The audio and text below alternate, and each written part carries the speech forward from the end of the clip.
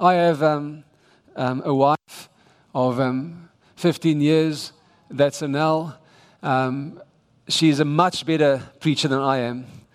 And I don't say that lightly. She is a wonderful woman of God. She loves Jesus, highly anointed. She's a ballet teacher. She has a ballet school with 600 ballerinas. So my life is just pink. I'm an absolute sports nut. I love sport, and I thought that I'd be buying rugby balls and cricket bats. But I've been buying tutus and ballet shoes all my life, and that's not overstating it. But I love my girls to bits. I have 2 daughters, Annika, she's just turned 11, and Emma, who is 9. So I want to start just with a quick story about them, just to get us started off in the Word. But Annika is this real little princess. She's a very dainty, soft-spoken, real little lady. And Emma, the smaller one, this one, she's just the life of the party. You know, it's like bringing the clowns. When she comes in, it is just, she loves the spotlight, and Annika loves giving Emma the spotlight. But what happened recently, we had Annika's 11th birthday, so we took them out for dinner on the 1st of March this year. And as we were sitting there and celebrating Annika's birthday, I asked her to share 5 highlights of her life. I said, you have had God's grace to you with 11 years, give me 5 highlights. And as she was wanting to speak, Emma put up her hand and said, no, let me share first. And we said, Emma, it's Annika's birthday, please, just this moment, give her the spotlight. So Annika started off, and Annika made this statement. She said, my first highlight is when Emma was born. And everyone went, oh. It was just this moment, we all, oh, that is such a cute thing to say. If the elder child says that her first highlight was when the younger one was born, you know. So she goes through her highlights, and then we ask Emma, okay, Emma, you can have a go now. It's not your birthday, but you can have a go. So Emma starts off, she thinks for a while, and then she says, my first highlight is when I was born. And we responded like this. We just burst out laughing. And she said, what? She said, if I didn't have that highlight, I would have no other highlight. If that thing didn't happen, none of the others would have taken place. And I sat there and I thought to myself, that is so absolutely true. And that is so true of our journey with the Lord. Our first highlight, and the highest of all highlights, irrespective of what we see, we might see the lame walk. We might even see the dead raised. But I tell you what, the highest highlight will always be the day when we received great salvation. Great salvation. And this morning, that is what I want to share with you. It is a simple, but I believe such a profound word for us as the church, that we would remind ourselves of how wonderfully great our salvation is. And the reason I do it is not just to give us a theological perspective on something. The reason I do it is to glorify the Lord. I want to glorify God this morning for what He did when each one of us, if you sit here and you have been saved, you've been born again, then for us not to understand the full experience and glorious work of God in it is terrible. And this morning I want us to, when we walk out of here, to just say glory to God, for He is a wonderful, wonderful Savior. And it is a wonderful and great salvation. When I was in seminary, we went through a bunch of subjects. And I always say to guys, you have to be careful when you go to seminary. It might rob you of God, you know. Because the Word of God is not in the wisdom of men. The kingdom of God is not in the wisdom of men. It is in God's power and His presence. Paul says, when I came to you, I did not come to you with excellence of speech or of men's wisdom, declaring to you the testimony of God. For I did not determine to know anything amongst you except Jesus Christ and Him crucified. And I was with you in weakness and in fear and in much trembling. And my speech and my preaching were not with persuasive words of men's wisdom, but in demonstration of the Spirit and of power, so that your faith should not be in the wisdom of men, that your faith should be in the power of God. And the kingdom of God, 1 Corinthians 4:20 says, the kingdom of God is not in words, it's in power. And when I was in seminary, they taught us that the reason that God chose the Apostle Paul, you remember he was Saul and he had killed Christians, and then God saved him in a miraculous way. God knocked him off his horse. Those who remember the story. And we were taught that the reason that God saved Saul was because he was such a remarkable vessel. That's what we were told. The subject was Christian leadership. And it said that God saved Saul to become Paul, so that because he was such a great vessel. And truth be told, he was. You know, he was a Jew that had Roman citizenship, grew up under the teachings of Gamaliel, was an expert in the law, a Pharisee of Pharisees. And God saved him. He was a great vessel. But Paul says this about himself. He says, "This is a faithful saying and worthy of all acceptance, that Christ Jesus came into the world to save sinners, of whom I am chief. However, for this reason I obtained mercy, that in me first Christ might show all long suffering as a pattern to those who would believe on him for everlasting life. Now to the King eternal, immortal, invisible, to God who alone is wise, be glory and honor forever and ever. Amen." See, Paul said, the reason God saved me is not because I was great, but because I was terrible. Because he wanted to show you that if he could save me, he can save you. So, beloved, I want to say to you, I don't care how terrible your life has been. I don't care what you've done. And it was so beautiful, you know, how many people walked up, and when Pastor Josh asked them, why are they here? So many said, because God has forgiven me of so much. And I want to say to you that Paul says the reason Christ saved him was to show you that irrespective of how bad you are or how bad you think you are,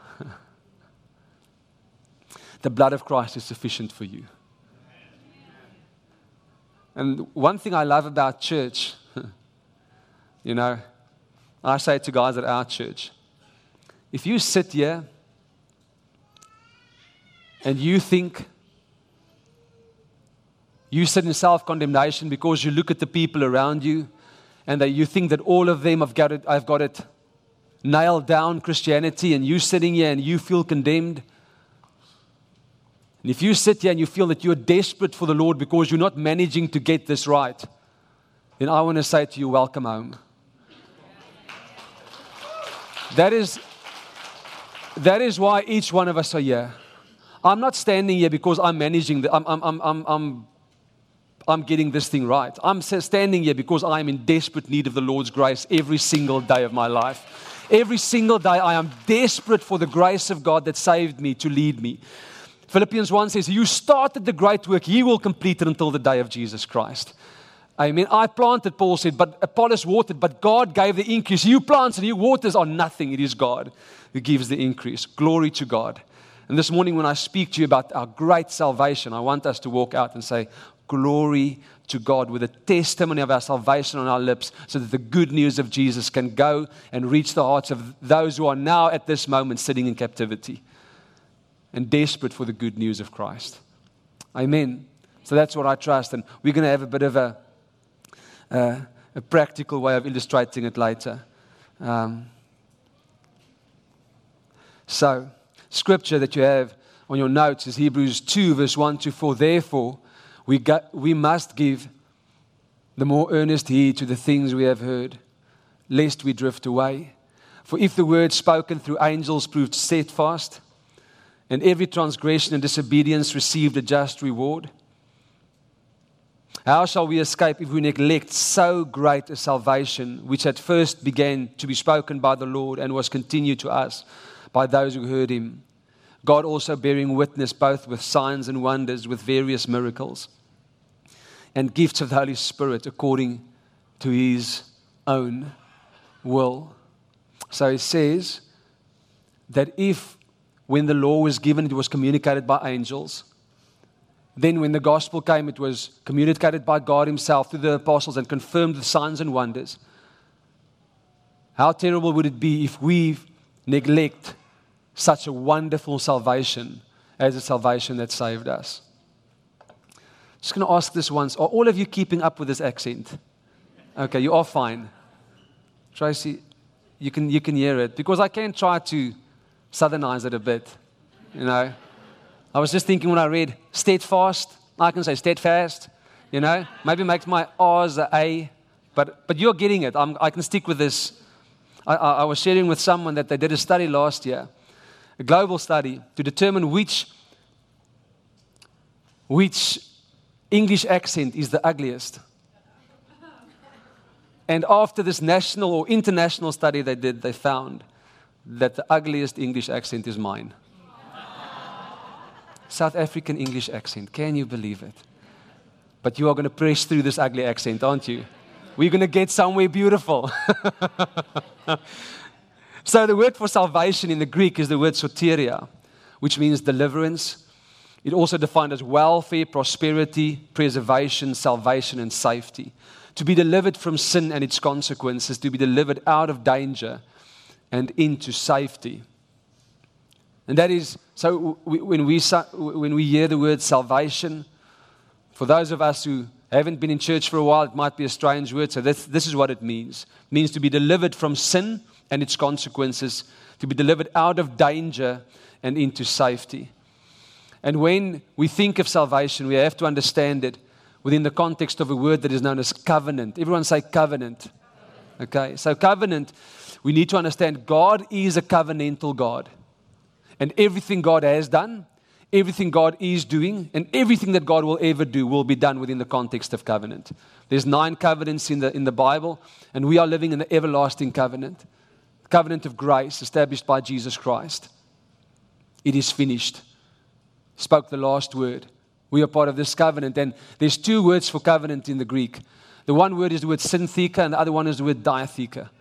Now, syntheka means that when you come into agreement with someone, both parties bring something of value. So if I went in a syntheka agreement with Dr. Mike, what would happen? Let's say, for instance, I had cash to do a property development and he had land. He would bring the land, I would bring the cash, we would do the development. Both of us bring something to the party. That's a syntheka agreement. But when it came to the agreement, the covenant that God made with us, that other words were testament for it, when it came to that, it is a diatheke covenant, which means that God brings everything to the table. He brings the promises, He brings the payment, the benefits, everything comes from Him. We just have to agree to the terms. We just have to say, yes, Lord. It's a diatheka. God does everything. Told the story of this man who gets to heaven.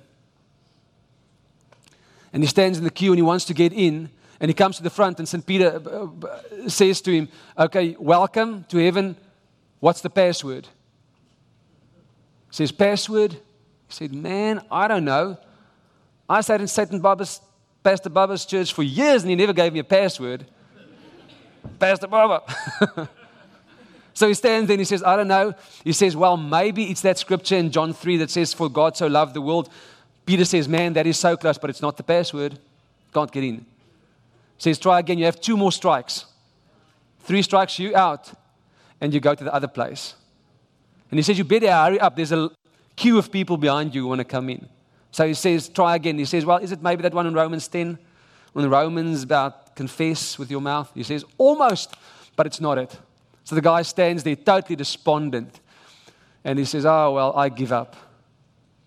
And Peter says, welcome home. Welcome home. It's to say, Lord, I have nothing to bring. I can't bring my scriptures that I quote. I can't bring all my years of service in church. I can't bring my theological degrees or my great prayers. All that I can do is give up. I cannot do this, Lord. You are too holy and I am too fallen. Welcome home. Diatheka covenant. So there are 3 aspects to covenant. The first is the words of the covenant, and if you go through the covenants in the Bible, you'll find these elements in every one of them. There's the words of the covenant, then there's the blood or the sacrifice of the covenant, and the seal of the covenant. Now we know that salvation is by grace alone, through faith alone, in Christ alone. That is salvation. Grace alone, is by grace alone, through faith alone, in Christ alone. But sometimes what we do is we mistake to see the wonder of our salvation by not recognizing the full extent of the Trinity's involvement in our salvation. And when we see the perspective of this God the Father, God the Son, and God the Holy Spirit, the triune God, the involvement of God in saving a sinner and making an old creation a new creation, if we understand that, all we can do is fall to our knees and say, you are wonderful, Lord God. To understand the wonder and the gloriousness and the greatness of our salvation. So, in our salvation, these are the roles of the Father, the Son, and the Holy Spirit. The Father gives the words of the covenant. John 6:44, no one can come to me unless the Father who sent me draws him. So when you are saved, it's not just that you stand on a Sunday and your life is in trouble. And you say, I'm going to give Jesus a chance. You know, I must say to you that I sometimes have great concern about how people come to Christ in church. Jesus did not come to sort out your nonsense. I've often said to people, you know, if your marriage is falling apart, but you are not in Christ, then your marriage that is falling apart is not your greatest problem. God is. If your business is being liquidated and you're not in Christ, then your business falling apart is not your biggest problem. God is. So when we preach the gospel, we shouldn't bring the gospel in the sense that we say to people, your life is in a mess and God wants to help you sort it out. That's not the gospel. The gospel is that there is a God that is so holy that you have absolutely no chance in His presence.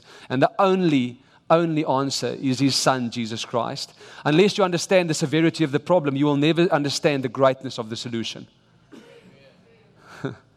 So we first need to understand the massive severity of our problem, that if we are not in Christ, all other problems are insufficient. God is our greatest problem. But when we are right with Him, then we step into this wonderful sonship of a wonderful Father who loves us so much that He will help your marriage. He will help your business life. He will heal your body because He's a wonderful Father. But outside of His Son, Jesus Christ, He is your greatest concern. Therefore, since we are receiving a kingdom that cannot be shaken, let us have grace by which we may serve God acceptably with reverence and with godly fear. For our God is a consuming fire. Hebrews 10:31 says it's a fearful thing to fall into the hands of the living God. So the gospel is there is a God that is holy, and this God draws us. You cannot be born again unless the Father, in His great, wonderful mercy and grace, draws you toward Himself. Secondly, Jesus provides the blood of the sacrifice. The blood of the covenant, or the sacrifice of the covenant. Revelation 5:9, and they sang a new song, saying, you are worthy to take the scroll and to open its seals. You were slain and have redeemed us to God by your blood out of every tribe and tongue and people and nation. Hebrews 9:22 says, without the shedding of blood, there can be no remission of sins. If you want to think of some scripture that could help you in your daily life. When someone angers me, I always say to them that God gave us the fivefold ministry. And I will administer you with the fivefold ministry until there is blood being shed, because without the shedding of blood, there is no remission of sins. In case you are wondering, that is not the right context for those scriptures. So Jesus provides the blood. And then thirdly, the Holy Spirit is the seal of the covenant. This is so beautiful. Listen to this amazing passage of Scripture.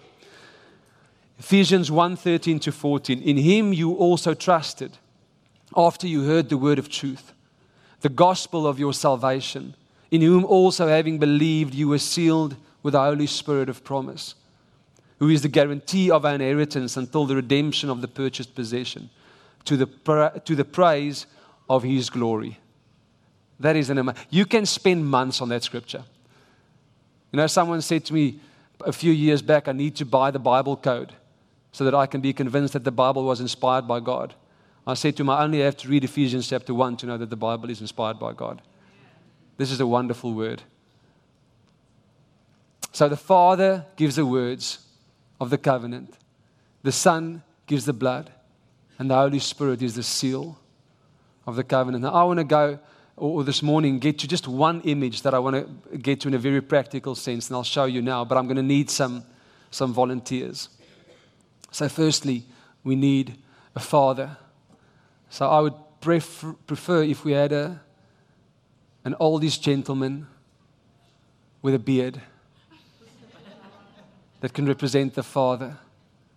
So no, it's just, I'm just going to illustrate to you what salvation means. Any fathers? You want to nominate? Okay, come oldish dad with the beard. Okay. I don't know if I'm oldish. You look very young, but the beard is good. Okay, so okay, so you will your name is Scott. Scott. Thank you. So Scott will represent the father. Then we need someone to represent the son. Wonderful. Come. Great. What's your name? Caden. Come, Caden. Great. So you'll be representing Jesus. Then we need someone to represent the Holy Spirit. Who would like to do that? Come. Wonderful. And your name is? Brooke. Your hair is still wet? Great. Wonderful. You're welcome. It's great, Brooke. And then we don't need to audition for a devil. We have one. Michael, please come. He will be the devil this morning. Okay, then we need a sinner. Come, buddy. Yeah, you're exactly right. Who said that's all of us? Amen. That is all of us, each one of us. So he represents us. Your name is? Ty. How's it, Ty? Everyone say, how's it, Ty? So, Ty. And then we need an evangelist. Who would be a great evangelist? Okay.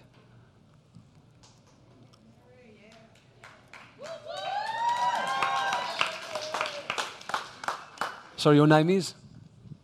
Mary. Okay. Mary.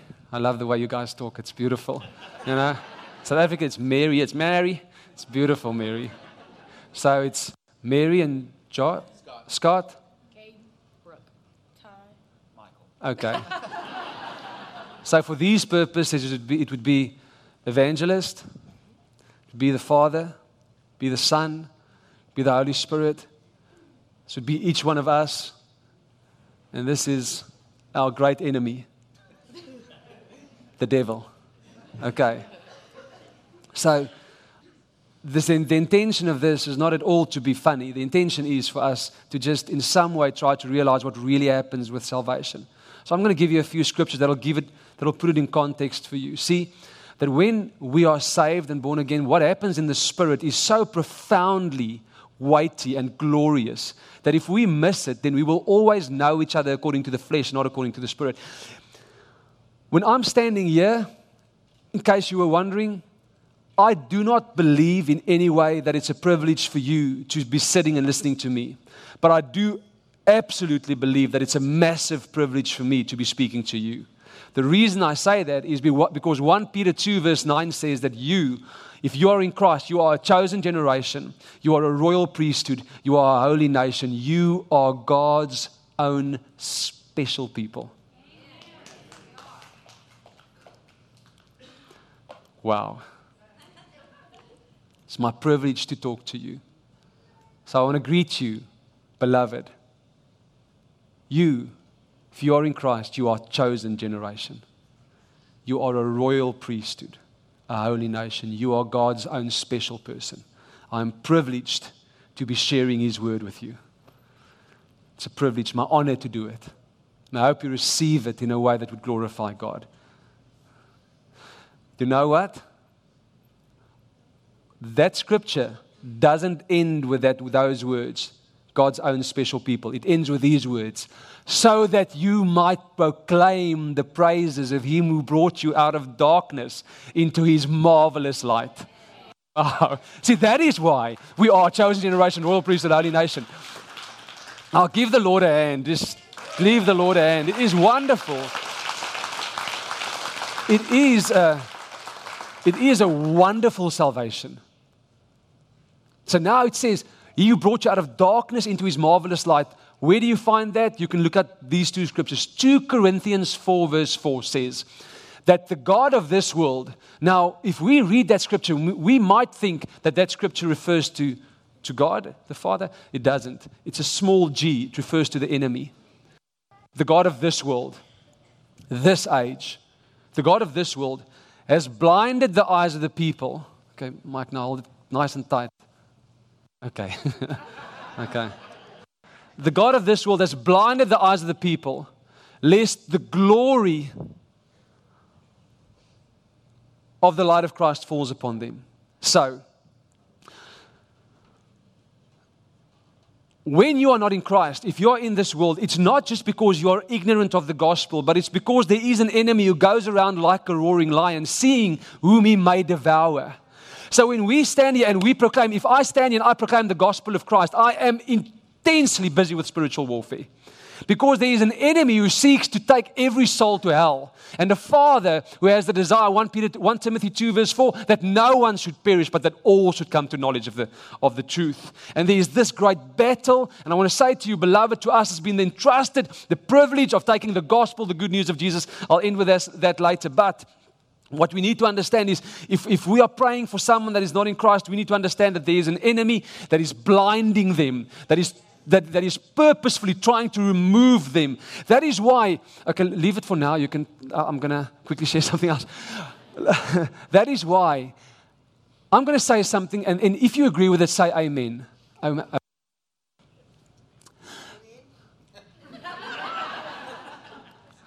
Okay, wow. That's faith. So if you agree with this, say amen. Jesus is the Son of God. Amen. Okay, now the fact that you can say that is a miracle.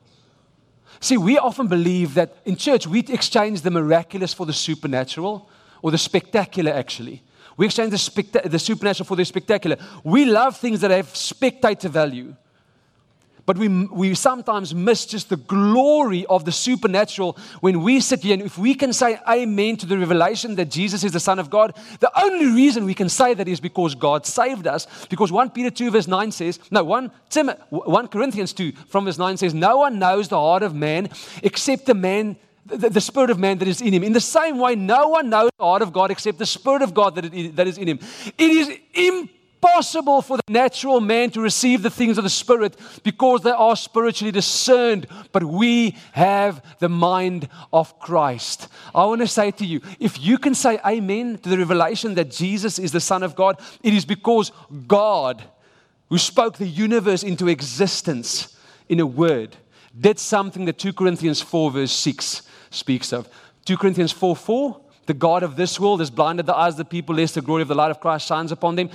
6 says, but it is God who commanded light to shine out of the darkness, to shine into our hearts, to give us revelation of the glory of God in the face of Jesus Christ. It is a wonderful salvation. So, what happens? The Father, okay, will you stand? What are you, the evangelist? Yes, okay, sir. great. Mary, you're the evangelist. So the Father, just pretend as though you're drawing. Draw. No, just stand and draw. You draw like this. Yeah, you're drawing. Okay. There was no. It's the accent. Okay. You're drawing, man. Okay. Say it's drawing. So you're drawing him. So as he gets drawn to the Father, the enemy does all that he can. Cover enemy? No. Yeah, and to blind him as well. Because the enemy is blinding, trying to resist him, keep him from coming to God. Now what happens is if we stand before God and people preach about who God is and we don't receive supernatural revelation of who God is in the face of Christ, then what you'll end up with, if you try to reach God outside of Jesus, you'll end up in religion.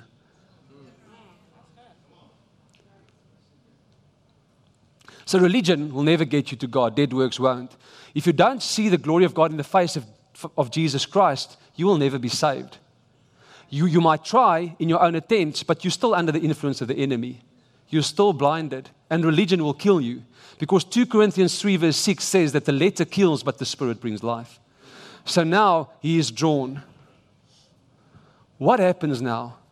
God commands light to shine out of the darkness. And the wonderful Holy Spirit, I struggle to communicate this well, I'm going to try. The wonderful Holy Spirit comes, and when a person is drawn by God and responds to that, then the Holy Spirit in His wonderful grace will remove the hands of the enemy, and the light of God will shine. Why that's important to understand is the first revelation you need to have before you are saved is not that Jesus is the Son of God and your Savior. The first revelation you need before you'll be saved is that there is a God.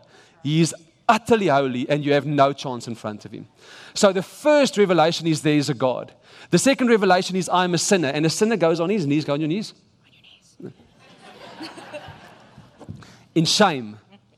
In shame before God. Because there is no covering for the sin. What the Holy Spirit does, if the Son is there, the Holy Spirit will come to the sinner and lift the eyes of the sinner to see the Son of God. Now the sinner sees God in the light of his Son. God deals with the shame. The sinner now no longer is in shame, stands up, receives the sacrifice that the Son has given because the Holy Spirit reveals it. The Father embraces him as a son and not a slave. Nee? Wait. But that's just one hug. So the Father embraces now. Galatians 4, verse 4 to 7. When the fullness of the time had come, God sent forth His Son, born of a woman, born under the law, to redeem those who are under the law, that we might receive the spirit of adoption into sonship that calls, and now the Spirit in us calls Abba, Father. Now He's not calling Holy God, He's calling Abba, Father. He's embraced by the Father. He is accepted and covered by the Son, and He is sealed by the Holy Spirit. Now give God a hand. No. Seal. No. Okay? Obedience. Okay? It's better than sacrifice. So, I don't know this is actually all that I wanted to get to. Irrespective of whether you remember anything, I want to say to you, when you are in Christ, God the Father, God the Son, and God the Holy Spirit so totally saves you that He says that you will never be taken from my hand. Never be taken. And this, beloved, is wonderful salvation. The question we have to ask is how, okay, stand there, when he was still in shame and not seeing God in the light of Christ, how did that message come? Through this, the evangelist. How will they know if no one goes? How will they understand if no one preaches? How will they hear if no one is sent? How lovely on the mountains are the feet of those who bring good news. The way that the Holy Spirit reveals to the sinner Jesus is through the evangelist who brings the good news of the gospel. The gospel has been entrusted to you and me, not to pastor. Or let me say that the gospel and preaching the gospel has not been entrusted to pastors. It's been entrusted to all of us. That's right. And we are not ashamed of the gospel, for it is the power of God unto salvation for all who believe. There's a world dying in its sin. God gave His Son so that we may know Him. The gospel, the good news, has been entrusted to each of us. My challenge to you is this. Firstly, you guys are wonderful. Thank you. Did you enjoy the hug? Yeah. Did you get a hug? You didn't? Okay. Bless you. You can go sit. Thank you, guys. Just beware of the devil when he goes and sits in the front. Such a simple illustration, but I'll end with this. Just end with this. Your salvation is a wonderful salvation. You are not saved because you decided one day to give Jesus a chance. You are saved because the Father drew you, the Son paid the price, and the Holy Spirit has sealed you.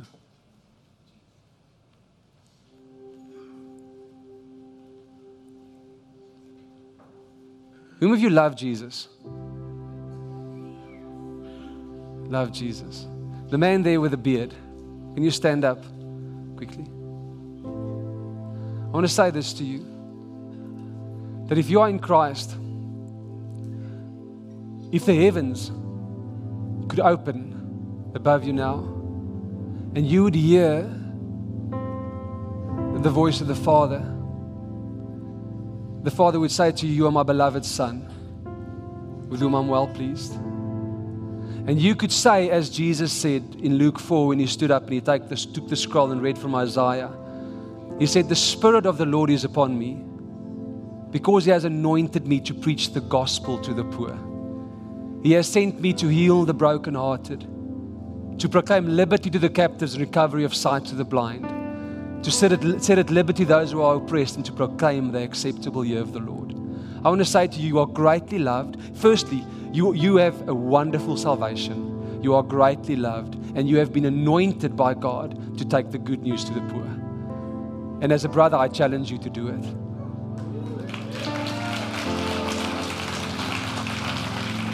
Where's a sister who loves Jesus? Any sisters who love Jesus? That lady in the second row there, you with the glasses on your head. Yeah, will you stand up?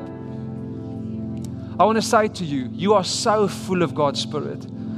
When I stand here and as I'm ministering, and you can also stand. Yeah. A lady in the back, please, both of you stand. But I want to say to you that as I was ministering, there was such a draw in my spirit towards you. You are full of God. A.W. Tozer wrote that God will not be found by a casual inquirer. And the Lord would want me to say to you that you are not a casual inquirer. You seek the deep things of God, and you are a great inspiration to so many people around you. And I want to honor you. And if the heavens could open over both of you this morning, the Lord would say to you, "You are my beloved daughter, and with you I'm well pleased." And I want to say to you, the Spirit of the Lord is upon you, because He has anointed you to preach the gospel to the poor.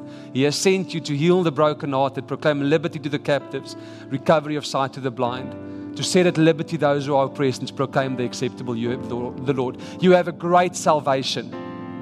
You have a great salvation. I dare you and I challenge you, take it out.